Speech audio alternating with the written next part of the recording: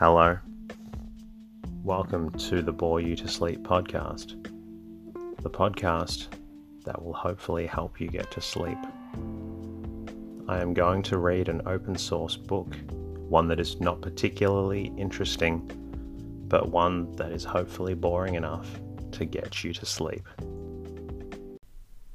Tonight's readings will come from The Luck of Roaring Camp and Other Tales, written by Bret Harte and published in 1868.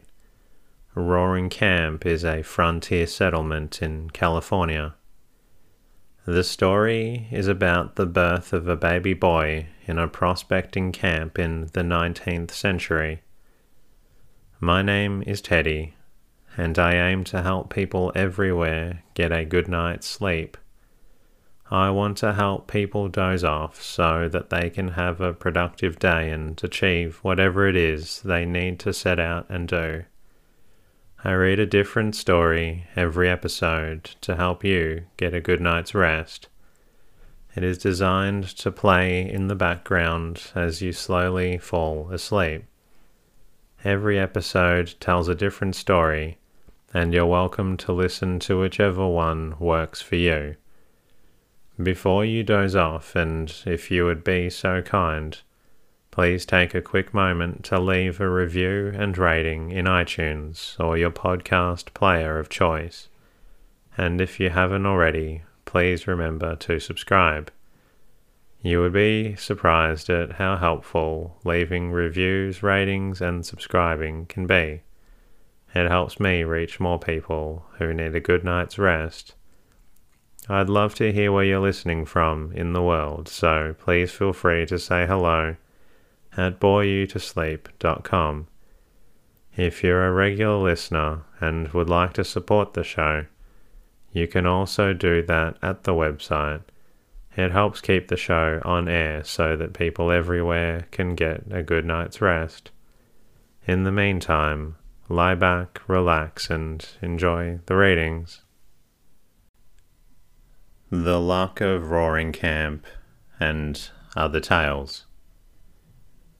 There was commotion in Roaring Camp. It could not have been a fight, for in 1850 that was not novel enough to have called together the entire settlement.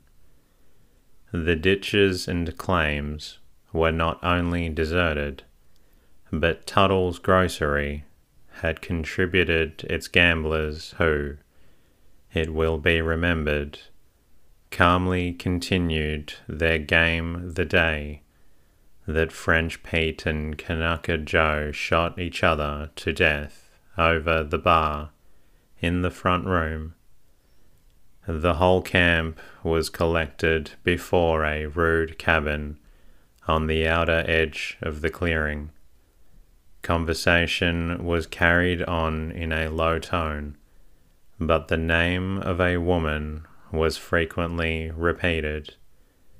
It was a name familiar enough in the camp. Cherokee Sal.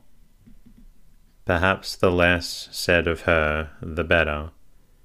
She was a coarse and, it is to be feared, a very sinful woman.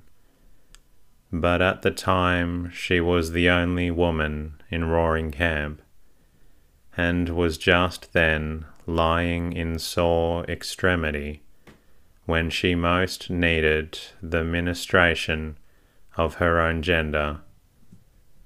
Dissolute, abandoned, and irreclaimable, she was not yet suffering a martyrdom hard enough to bear her, even when veiled by sympathizing womanhood, but now terrible in her loneliness. The primal curse had come to her in that original isolation which must have made the punishment of the first transgression so dreadful. It was, perhaps, part of the expiation of her sin that at a moment when she had most lacked her gender's intuitive tenderness and care, she met only the half-contemptuous faces of her masculine associates. Yet a few of the spectators were, I think, touched by her sufferings.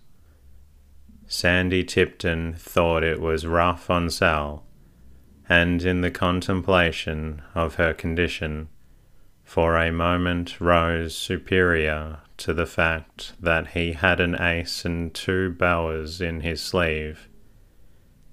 It will be seen also that the situation was novel.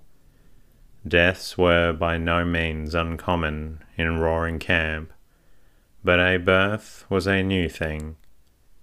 People had been dismissed the camp effectively, finally, and with no possibility of return. But this was the first time that anybody had been introduced, hence the excitement. "Here you go, Stumpy," said a prominent citizen known as Kentuck, addressing one of the loungers. "Go in there and see what you can do. You've had the experience in them things." Perhaps there was a fitness in the selection. Stumpy, in other climes, had been the putative head of 2 families. In fact, it was owing to some legal informality in these proceedings that Roaring Camp, a city of refuge, was indebted to his company. The crowd approved the choice, and Stumpy was wise enough to bow to the majority. The door closed on the extempore surgeon and midwife, and Roaring Camp sat down outside, smoked its pipe, and awaited the issue.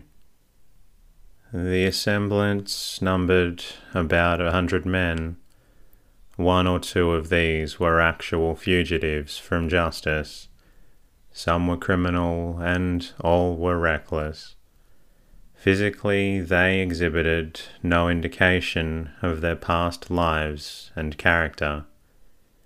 The greatest scamp had a Raphael face with a profusion of blonde hair. Oakhurst, a gambler, had the melancholy air and intellectual abstraction of a Hamlet. The coolest and most courageous man was scarcely over 5 feet in height, with a soft voice and an embarrassed, timid manner. The term roughs applied to them was a distinction rather than a definition. Perhaps in the minor details of fingers, toes, ears, etc., the camp may have been deficient, but these slight omissions did not detract from their aggregate force. The strongest man had but 3 fingers on his right hand. The best shot had but 1 eye. Such was the physical aspect of the men that were dispersed around the cabin. The camp lay in a triangular valley between 2 halls and a river.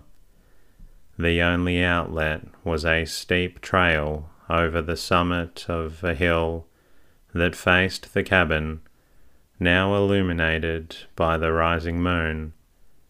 The suffering woman might have seen it from the rude bunk whereon she lay, seen it winding like a silver thread until it was lost in the stars above. The fire of withered pipes, bows added sociability to the gathering. By degrees the natural levity of Roaring Camp returned. Bets were freely offered and taken regarding the result. 3 to 5 that Sal would get through with it, even that child would survive. side bets as to the gender and complexion of the coming stranger. In the midst of an excited discussion, an exclamation came from those nearest the door, and the camp stopped to listen. Above the swaying and moaning of the pines, the swift rush of the river, and the crackling of the fire, rose a sharp, querulous cry, a cry unlike anything heard before in the camp. The pines stopped moaning, the river ceased to rush, and the fire to crackle. It seemed as if nature had stopped to listen too. The camp rose to its feet as one man. It was proposed to explode a barrel of gunpowder, but in consideration of the situation of the mother, better counsels prevailed, and only a few revolvers were discharged. For whether owing to the rude surgery of the camp or some other reason, Cherokee Sal was sinking fast. Within an hour she had climbed, as it were, that rugged road that led to the stars, and so passed out of Roaring Camp its sin and shame forever. I do not think that the announcement disturbed them much, except in speculation as to the fate of the child. Can he live now? Was asked of Stumpy.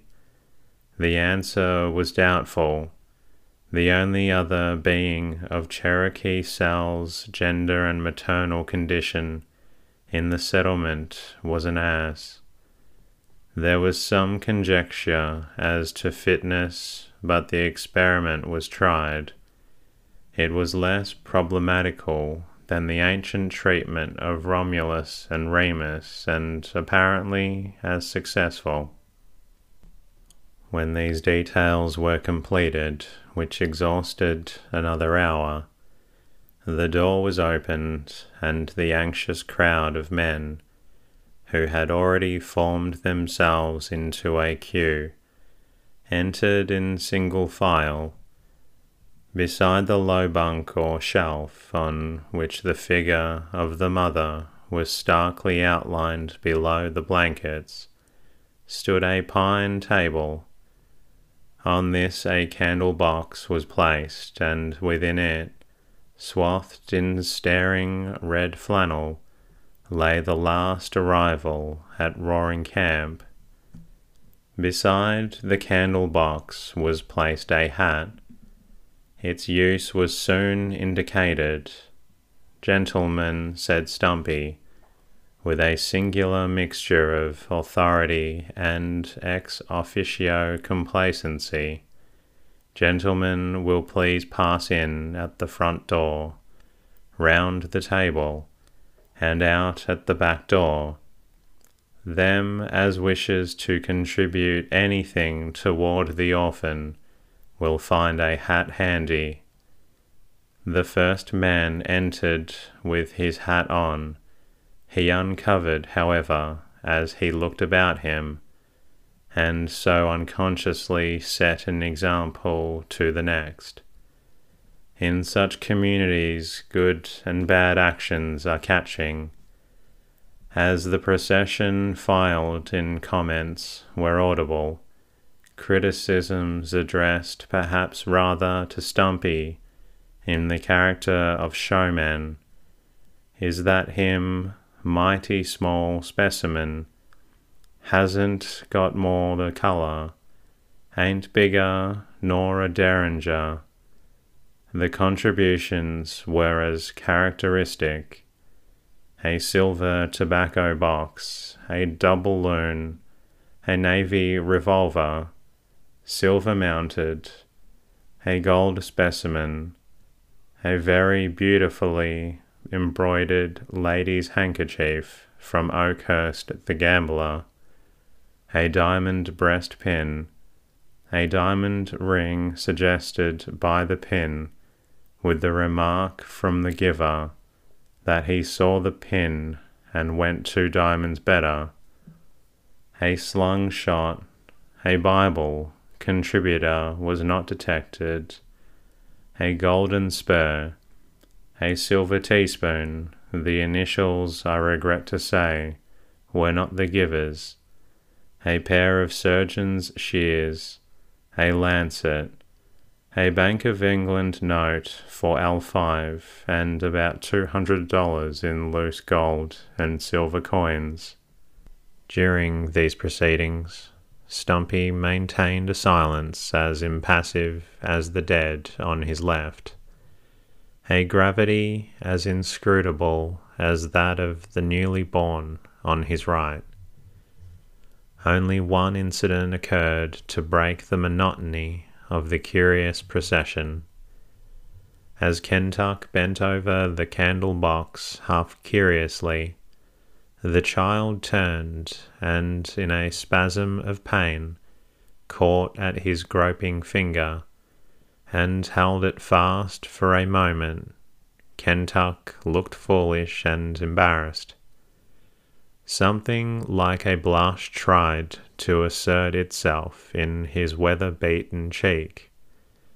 "The dirty little cuss," he said, as he extricated his finger, with perhaps more tenderness and care than he might have been deemed capable of showing. He held that finger a little apart from its fellows as he went out, and examined it curiously. The examination provoked the same original remark in regard to the child. In fact, he seemed to enjoy repeating it.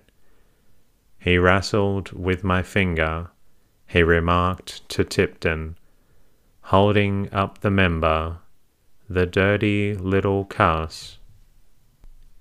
It was 4 o'clock before the camp sought repose. A light burnt in the cabin where the watchers sat, for Stumpy did not go to bed that night. Nor did Kentuck. He drank quite freely, and related with great gusto his experience, invariably ending with his characteristic condemnation of the newcomer. It seemed to relieve him of any unjust implication of sentiment, and Kentuck had the weaknesses of the nobler gender. When everybody else had gone to bed, he walked down to the river and whistled reflectingly. Then he walked up the gulch past the cabin, still whistling with demonstrative unconcern. At a large redwood tree, he paused and retracted his steps and again passed the cabin. Halfway down to the river's bank, he again paused, and then returned and knocked at the door. It was opened by Stumpy. "How goes it?" said Kentuck, looking past Stumpy toward the candle box. "All serene," replied Stumpy. "Anything up?" "Nothing." There was a pause, an embarrassing one, Stumpy still holding the door. Then Kentuck had recourse to his finger, which he held up to Stumpy, wrestled with it. "The dirty little cuss," he said, and retired. The next day, Cherokee Sal had such rude sepulture as Roaring Camp afforded. After her body had been committed to the hillside, there was a formal meeting of the camp to discuss what should be done with her infant. A resolution to adopt it was unanimous and enthusiastic, but an animated discussion in regard to the manner and feasibility of providing for its wants at once sprang up. It was remarkable that the argument partook of none of those fierce personalities with which discussions were usually conducted at Roaring Camp. Tipton proposed that they should send the child to Red Dog, a distance of 40 miles, where female attention could be procured. But the unlucky suggestion met with fierce and unanimous opposition. It was evident that no plan which entailed parting from their new acquisition would for a moment be entertained.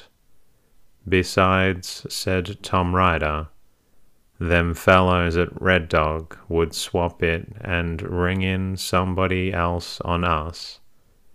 A disbelief in the honesty of other camps prevailed at Roaring Camp, as in other places. The introduction of a female nurse in the camp also met with objection.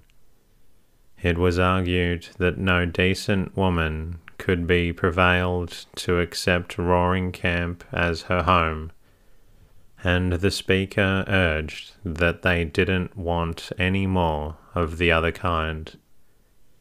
This unkind allusion to the defunct mother, harsh as it may seem, was the first spasm of propriety, the first symptom of the camp's regeneration.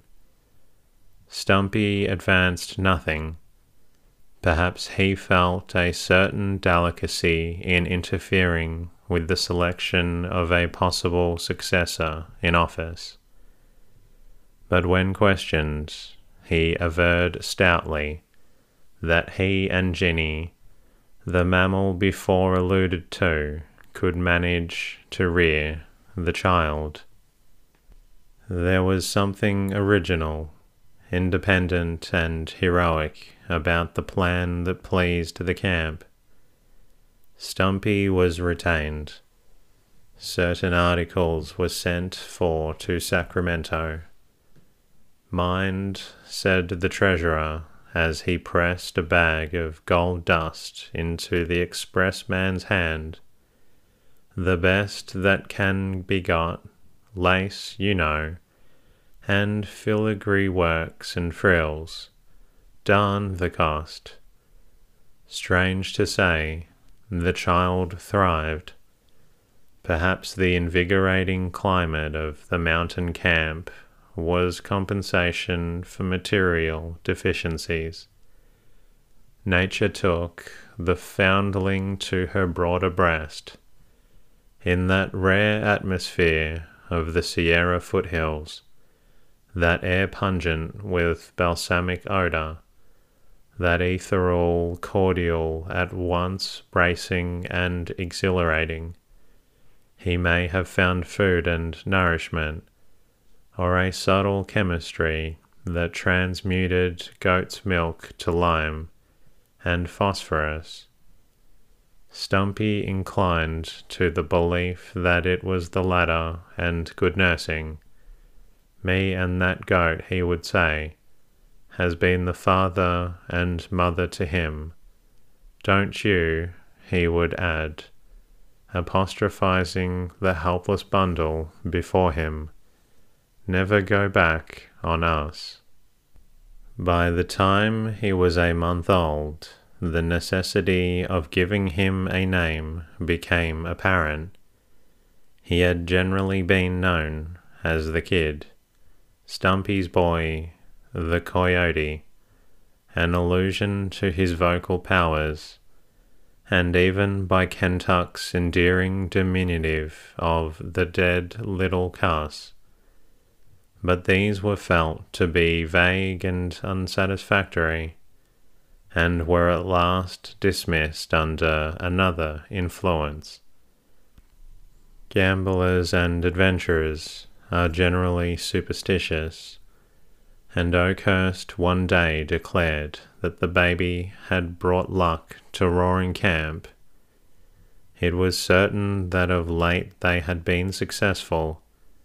Luck was the name agreed upon, with the prefix of Tommy for greater convenience. No allusion was made to the mother, and the father was unknown. "It's better," said the philosophical Oakhurst, "to take a fresh deal all round. Call him Luck and start him fair." A day was accordingly set apart for the christening. What was meant by this ceremony the reader may imagine, who has already gathered some idea of the reckless irreverence of Roaring Camp. The master of ceremonies was one Boston, a noted wag, and the occasion seemed to promise the greatest facetiousness. This ingenious satirist had spent 2 days in preparing a burlesque of the church service, with pointed local allusions. The choir was properly trained, and Sandy Tipton was to stand godfather. But after the procession had marched to the grove with music and banners, and the child had been deposited before a mock altar, Stumpy stepped before the expectant crowd.